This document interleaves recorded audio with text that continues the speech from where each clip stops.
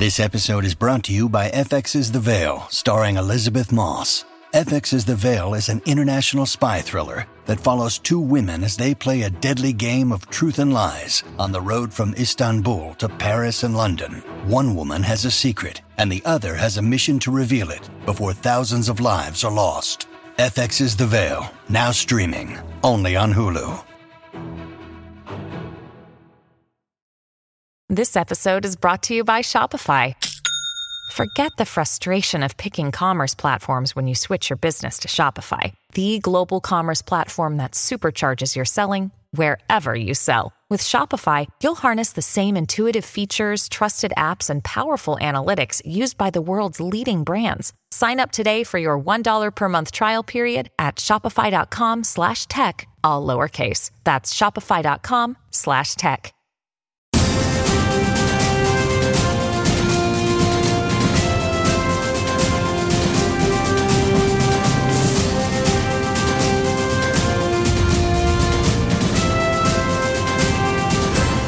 My guest this week is author, comedian, and co-host of the TRIGGERnometry podcast, Konstantin Kisin. Konstantin, welcome to the show. Thanks for having me, Nathan. Thank you. Now, you've just published your first book, An Immigrant's Love Letter to the West. Could you just give listeners an overview of what the book's about and some of the themes discussed within it? Well, mostly the book is a reminder to people in the West who were born here, who perhaps haven't traveled that widely, who haven't experienced different societies.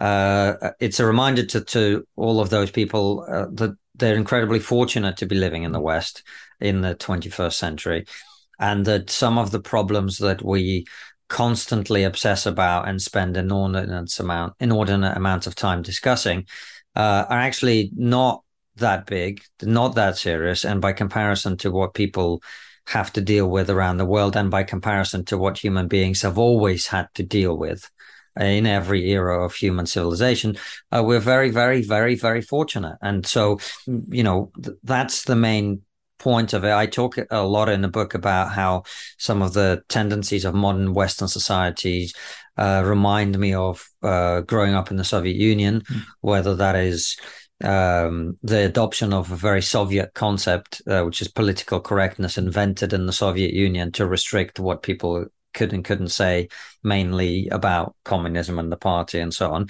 This has now been adopted quite uncritically in the West, it seems to me, where we're constantly restricting what other people are allowed to think, what they're allowed to express in public. And of course, many other things that are happening, the growing appeal of far left politics to young people and some of the similarities I find there. And I also offer what I think is, I offer a lot of reasons why the West is good. I warn about some of the directions in which it's heading. And then I'm just making sure that I try to communicate that in a way that people can hear, which is quite important in the times that we're now in, because social media kind of, annihilated any incentive for people to actually be polite to each other. And so, any information that is counter to what you already believe will often be received with extra difficulty because it's perceived as being tinged with, insult and disrespect and so on. So I tried to write it in a way that people could read. It sounds really interesting. And I just want to pick up on the title of the book. It's An Immigrant's Love Letter to the West. And we have so many different conceptions of what the West is, be it civilization, values, philosophy, but also looking at it through geopolitical lenses and like collections of countries, etc. So just with the title then, what do you specifically consider to be the West? Is it that values philosophical style of the West, or do you see it as just that collection of countries within the Western Hemisphere? Well, this is the difficulty of having called the book what I did, because it actually isn't what I meant. I was primarily really trying to talk about the Anglosphere. That is what I'm talking about, because look, it's not untrue that all Western countries, what you might consider Western countries, which is essentially the descendant countries of the Western Roman Empire, That's why, for example, New Zealand and Australia are part of the West, and countries next to them like Indonesia aren't, because most of the population of Australia and New Zealand are the descendants of people who themselves were the descendants of the Western Roman Empire. But I think we have seen in the 20th and 19th century that the French and the Germans have very different concepts of how to do these things. And it is actually the Americans who end up taking on the cultural inheritance of the British Empire. So I'm talking about primarily the Anglosphere, which is a certain way of doing business, which is a certain set of laws, a certain set of norms about what isn't acceptable, how free people should be, how far the rights of the individual extend, and so on. That's kind of what I'm talking about. But you're right to pick me up on it, is my point. Those ideas of the rights of individual freedom, this sort of Enlightenment philosophy that was developed in the Western world and the UK, Europe, those values, and you explore them in more detail in the book, but those values and promoting them, they seem to have gone out of fashion somewhat in recent years. And again, you do pick up on this in this book, but why do you think it is that people seem to be falling out of love with these ideas that have endured for so many centuries? Yeah, I'm less persuaded that the ideas themselves are falling out of fashion. I think you're right to suggest that promoting them is falling out of fashion. These are two very different things. I think overall the majority of the public have absolutely no problem with having a common sense approach to most of these issues. I don't think most of the public are obsessed about the issue of transgenderism in either direction. I don't think the majority of the public are obsessed about creating some kind of divide between men and women, or, breaking society up along racial lines. I don't think that's what the majority of the public care about, particularly at this moment when they've got gas bills to pay. And, the majority of the public of all sexes and colors and whatever are pretty sensible people in my experience. But as for promoting those values that you're talking about, well, that has fallen very much out of fashion. And that's because the people who largely... And when I'm going to use the word control, but I want to be clear. I'm not suggesting that this is like a cabal of evil people who've got together and, conspired to capture institutions. No, they are just the ones, that fill those institutions by and large. The BBC, many of the other mainstream media organizations, the civil service, politics, the entire class of the elite, so-called. They are people who've been persuaded by this ideology, particularly because they mostly went to universities where they were all taught some of these ideas, to the point where, you have the Conservative Party supposedly has just pushed through the online harms bill or the online safety bill. And if you analyze it, as my good friend Andrew Doyle has just done, the linguistic significance of that, you literally have the Conservative Party implementing elements of critical theory in government policy, right? So it's not like the evil woke leftists have done this or the evil right wingers have done this.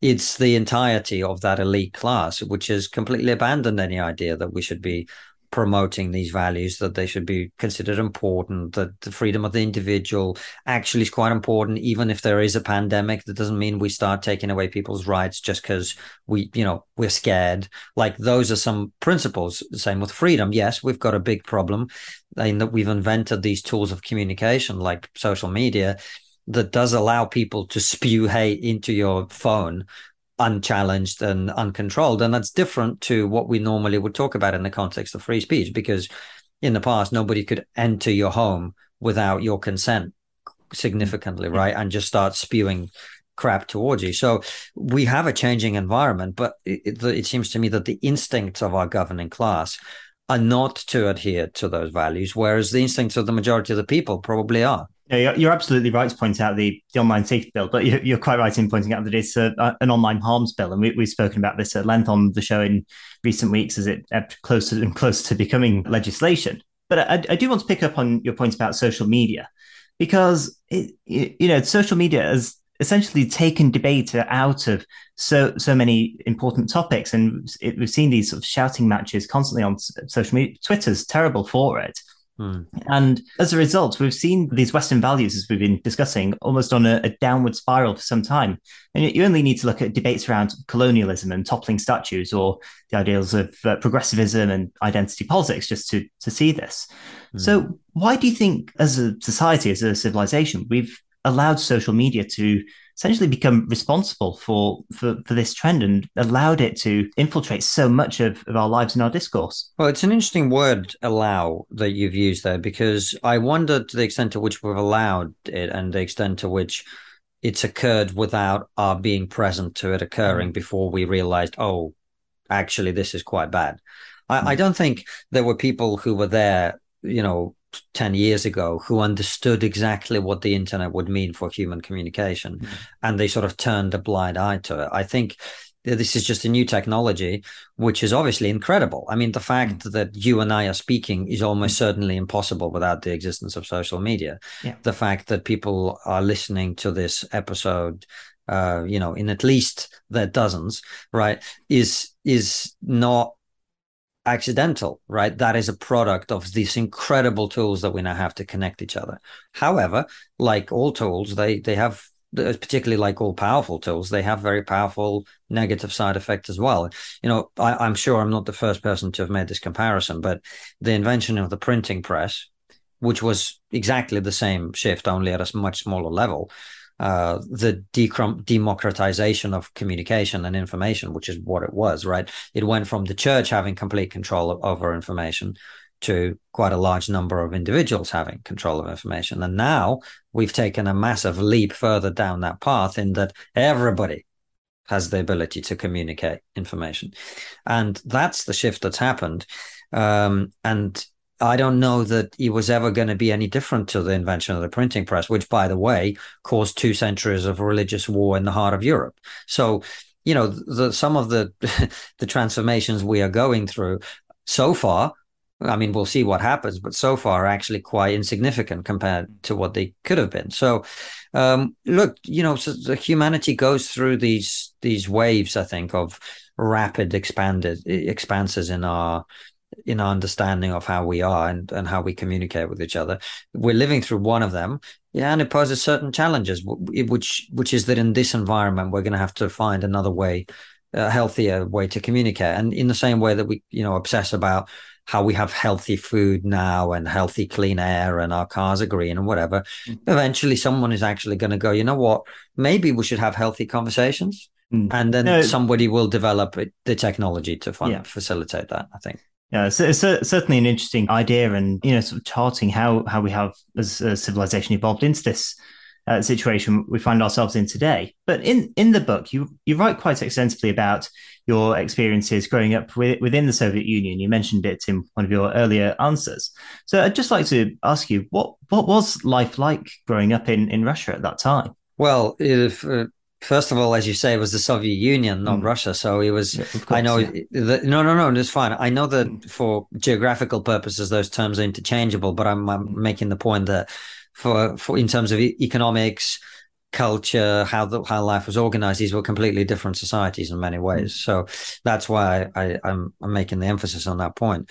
Growing up in the Soviet Union, it was interesting because it was in many ways a very pleasant society to be in, even though it was very poor, even though it was very regimented and controlled and so on. But it was very stable and calm and comfortable for a lot of people. So,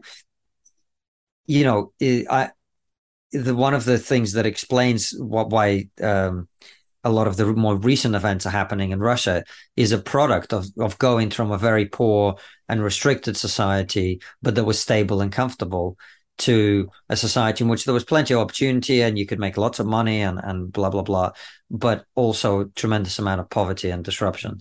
So the Soviet Union offered you stability. However, it was the price you paid for that was any sort of prosperity, any sort of freedom. I write in a book about how in some ways it was a progressive utopia, free education, free healthcare, but very poor healthcare. And education was good in some respects, but you for example, once you went to university, you couldn't then choose where you worked. You were given the job by the state. So you were living a very regimented life. And of course, by the late 80s, the economy started being a problem as well. There was a shortage of all sorts of basic food. So people would queue for hours just to get something. So it was a society on the brink of collapse, and one whose entire history, in some ways, like Russia, has become again now very, very restrictive in terms of what you could and couldn't say, what you couldn't criticize, the jokes you could make, and so on. And you moved to the UK at quite a young age. Were you about 12, 13 at the time? Yeah. So moving from the Soviet Union to the UK, how much of a culture shock was that? Yeah, it was huge. I mean, it was a big adjustment. There's no question about it. Big adjustment. You've been quite vocal in recent months about your opposition to what's been going on in Ukraine, and as many of us are. And your position on the war is in public domain, and people can find it quite easily. But just as a Russian-born person, how do you feel about the actions of the government of your country? Shameful. Yeah, shameful. I completely reject all of the claims that are being made about the justification for this war. Even if some of them have a basis to them, it doesn't mean you get to invade another country and kill thousands of innocent people. So I feel what I think any of us would feel. In some ways, I feel what similar, I mean, slightly different, but similar to what I felt when Britain and America invaded Iraq in 2003, which is having done everything you as an individual citizen could to prevent this, to speak out against it, you nonetheless have to face that despite millions of people being against something, the government has gone ahead and decided that it knows better, that thousands of people should die, not over defending people who are being massacred or anything like that, but over some kind of territorial or material interest. I'd like to move away from the book slightly to focus on issues around free speech. And there's a lot of discussion at the moment around free speech and cancel culture, with many describing what this period we're in at the moment as a culture war. Now, do you think that the term culture war is just hyperbole, or do you think we are now finding ourselves in a situation where the values, as we've been discussing earlier, are actually starting to come under attack? Yeah, I think both of those are true. Those values are coming under attack, and that is the culture war. Right. That's how I would say it. The culture war is a battle between, I mean, the thing is, there's different groups, and some are less pleasant and some are more pleasant than others. But at the core of it, the way I see the culture war, forgetting the extremists on both sides who are going at it, it's a discussion and a debate over how far we should push the lever of progressivism. And how far do we want to throw away traditions and culture and customs and the things that at this point we may no longer even remember why they are the way they are, but maybe the fact that they've endured long enough to forget why they're there is a good reason not to throw them away without at least thinking about it first. Like, that is, to me, the cultural conversation that I'm in, which is, do we, in the desire to continue to make our societies better, which I think most people share, do we go as far as we're being encouraged to, and frankly, as far as we've already gone? Or is it time to maybe step back and go, well, if the most prominent gender transition clinic in this country is being shut down because of thousands of allegations of malpractice, is it possible that maybe in the desire to accommodate everybody's wish to be who they are, maybe we've actually gone slightly ideological about it, and we've started hurting children who, by the way, are not capable of making these decisions, but were encouraged to by this particular clinic. Now that clinic is shut down, thousands of parents and detransitioners are suing that clinic. Is it maybe the case that we've gone a little bit too far on that particular issue? And maybe there's other things, when we have people demanding that we defund the police, is that really the best way to protect people at the bottom of society, to remove the one barrier between them and criminals? Is that maybe if we are defacing the statue of one of the greatest people in the history of this country, who saved Britain and helped save Europe and the world from Nazism, we're defacing his statue with the word racist. Is it maybe the case that that is actually not who we want to be as a society? That while we recognize that people who lived 100 years ago were not perfect, they nonetheless maybe did some good, and we shouldn't judge them always by the standards of today. Like that's to me the conversation. And I think it's an important one. I think people who want to dismiss this discussion don't understand its significance. Culture, Andrew Breitbart, who was a very controversial journalist in America, but was nonetheless respected in many ways, he said that politics is downstream from culture. And if culture matters as much as that, then it seems to me quite important that we get that right. Yeah, absolutely, and especially the point about culture and this the fact that our culture has become so febrile with these extremes on both sides going at it in this culture war, to use that term. One area where the ideas around cancel culture and a kind of self-censorship seem to be rife is within the comedy circuit. Now, you're a comedian, and I'm sure you know all about that. But do you think on the whole, comedians are starting to feel under threat from this supposedly progressive ideology you've just mentioned there, which so many people and institutions seem to be adopting? It's an interesting question. First of all, I should say, in the interests of transparency, that I used to be a stand-up comedian. I've been on a break from it since the pandemic, and very gratefully so, frankly, because I don't have to drive around the country doing the gigs, even though I used to enjoy it very much. But it's certainly not, my life is great now as well when I'm not doing it. So I don't know exactly what's happening on the comedy circuit other than what other people tell me and what I see in the media and so on. Now, we've just had an Edinburgh Festival, which happens every August. That's just finished. I know of a woman who was punched in the face, I think, or someone spat in her face or something like that, because she did a show in which she talked about the issue of transgenderism from a comedic perception, or women's rights, I think, in the context of that. We had the comedian Jerry Sadowitz, whose show was pulled from the most prestigious venue provider at the Edinburgh Festival. And this is the sort of thing that happens every year and around the country. So there are some comedians who are finding it difficult. There are also many, many, many comedians who are content and, in fact, on board with this ideology and would quite like to enforce it on the rest of the comedy industry.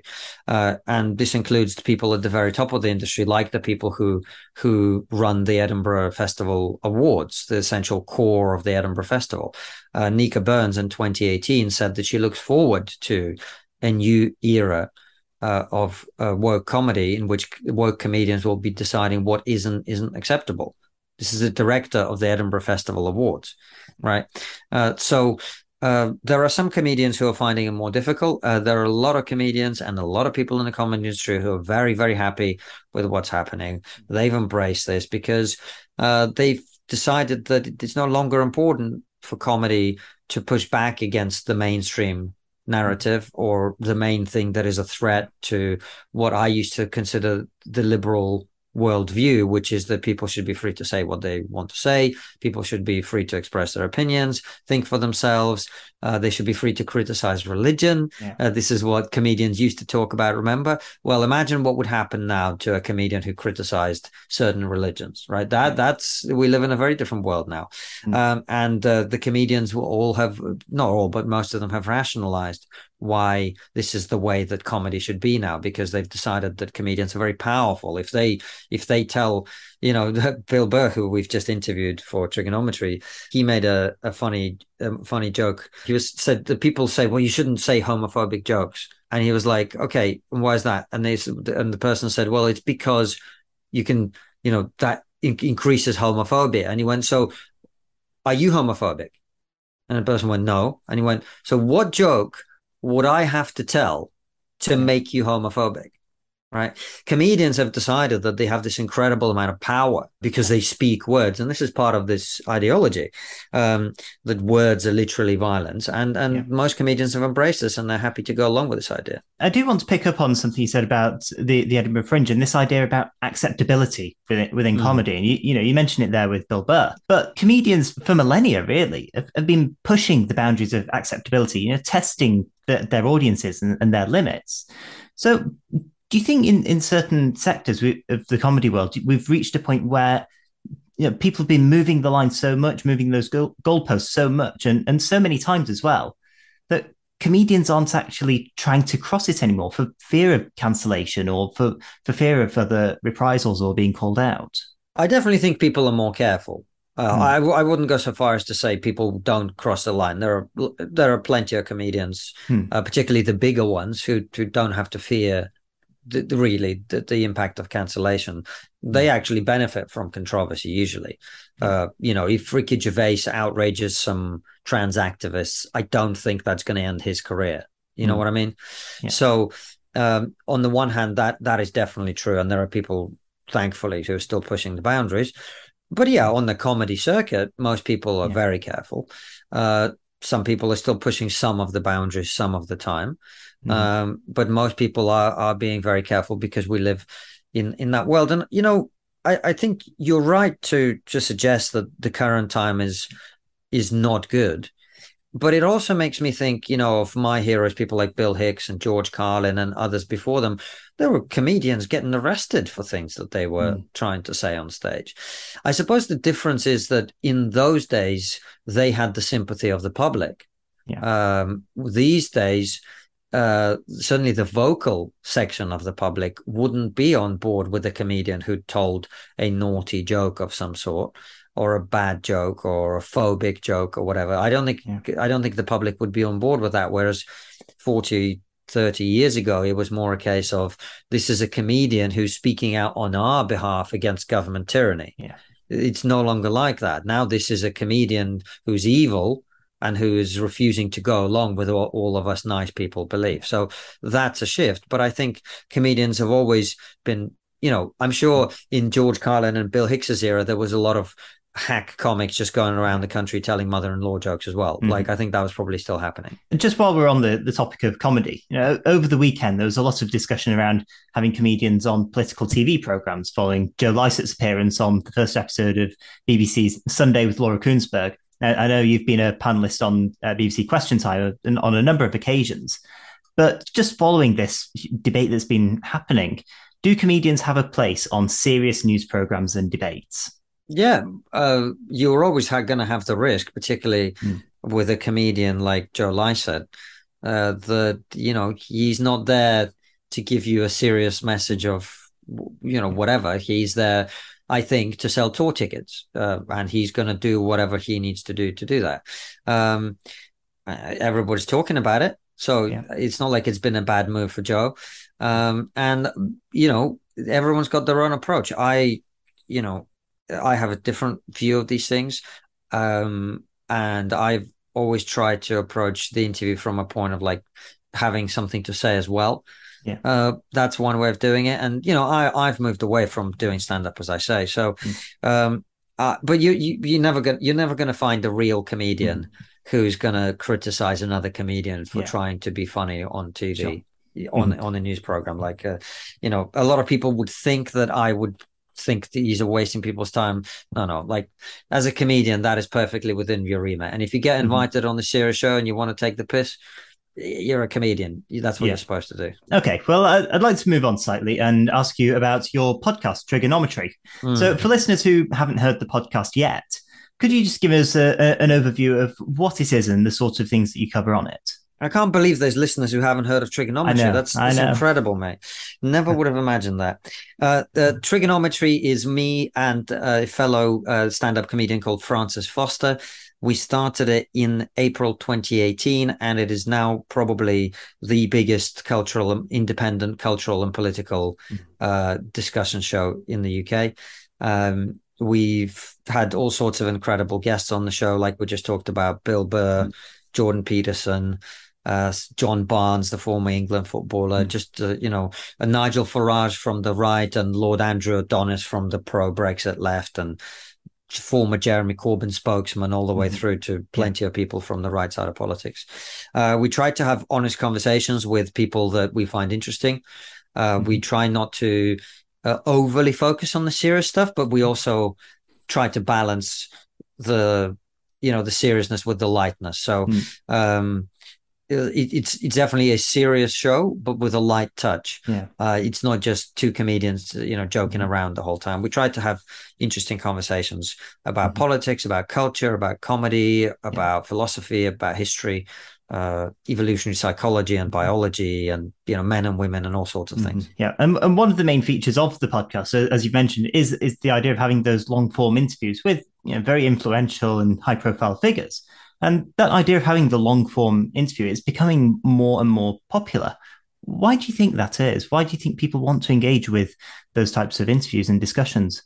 Well, I think that if you think about it, really, until about 10, 15 years ago, people didn't really have the option to listen to a huge amount of choice of long form audio programs. And 40, 50 years ago, there would have been long form interviews that people would have watched, and then eventually the media decided that everyone has the attention span of a gnat, and that they've got to be given sound bites and clips, because they were trying to maximize eyeballs on whatever they were doing. And along comes the internet and goes, hold on a second, there's people who don't have the attention span of a gnat and actually would quite like to listen to people chatting for a few hours, or an hour in our case. So I think that it's not so much that they're increasing in popularity, it's just more people are coming across the fact that they now exist. It's not like I don't think people ever hated listening to interesting people talk at length. They just didn't really have the opportunity to do that extensively. But if you look at, interviews from the 80s and 90s with really significant economists or cultural figures or journalists or musicians or comedians, even, you can see that the theaters are full. I mean, before the internet really came along, those debates between Christopher Hitchens and other people, or Richard Dawkins or others, these are theaters full of people. So I think the demand has always been there. It's just we haven't really had the technology to make it available to so many people so easily before. And speaking of long form interviews, you and your co-host Francis Foster, you were on the Joe Rogan podcast recently. What was that experience like? Awesome. Yeah, absolutely awesome. It was really great.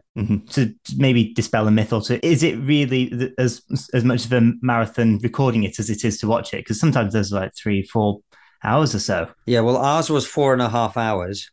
I don't know how big Joe's bladder is, but it's a lot bigger than mine, because by the end of it, I was like, I can't even listen to what anyone's saying anymore. I just need the toilet. That's how long they are. So yeah, it's just you sit down and it's the conversation, and it's going for as long as it's going. Well, just before we finish, I'd like to ask you briefly about our new Prime Minister, Liz Truss. As we're recording this for listeners, it's Tuesday evening. She's currently appointing her new cabinet. Are you optimistic about a Truss premiership? I don't know that much about Liz Truss. I said instinctively yesterday, I said on my Twitter that I don't like her, I don't trust her, and I don't think she's the right thing for this country. But like with every leader, I will give her time before making my mind up about her.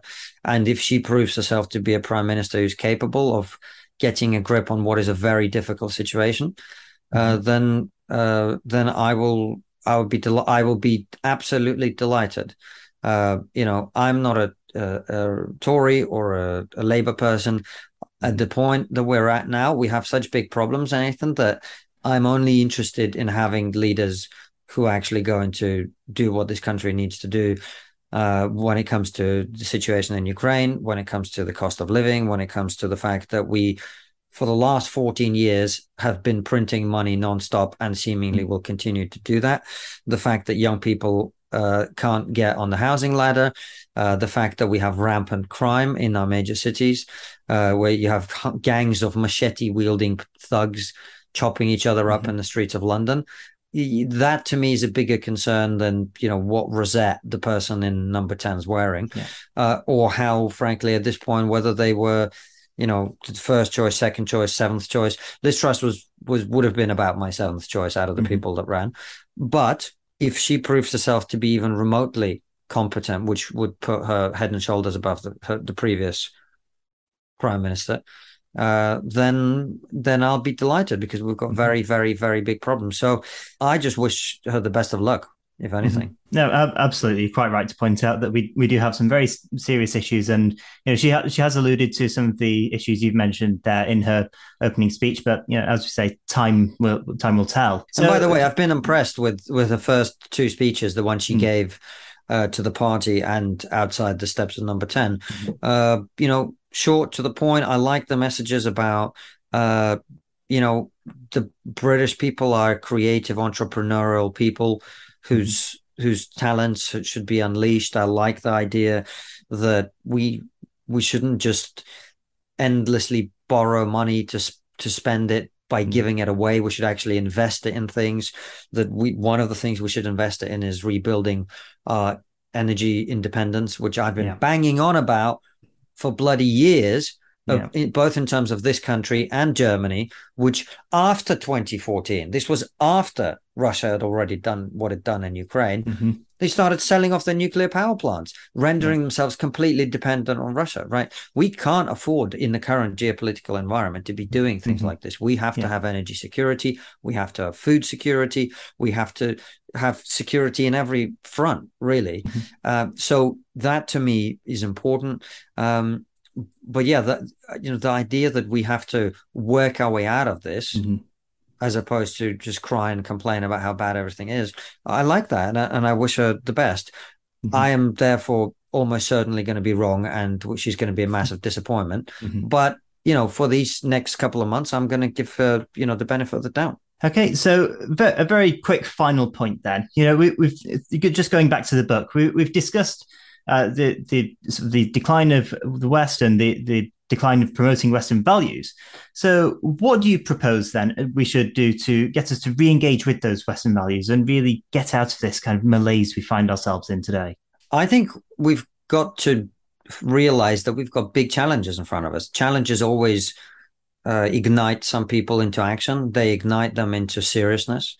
So that's what I always say to people who are young people is, if you care about climate change, get in the lab, go and find the solution to climate change. Don't whine about it. Don't try to impoverish poor people who never went to university like you, right? Go and make something of your life. Create, build, make things that are going to make the world better. The unfortunate thing about your generation and mine is we've all been persuaded that, the way to solve the problems of the world is to express how we feel. Well, that isn't how you solve the problems of the world. And I hope more and more young people discover that and embrace that. Okay. Konstantin Kisin, thank you very much for coming on the show. Thank you so much. With Lucky Land Slots, you can get lucky just about anywhere. Dearly beloved, we are gathered here today to... Has anyone seen the bride and groom? Sorry, we're here. We were getting lucky in the limo and we lost track of time. No, Lucky Land Casino, with cash prizes that add up quicker than a guest registry. In that case, I pronounce you lucky. Play for free at LuckyLandSlots.com. Daily bonuses are waiting. No purchase necessary. Void where prohibited by law. 18+. Terms and conditions apply. See website for details.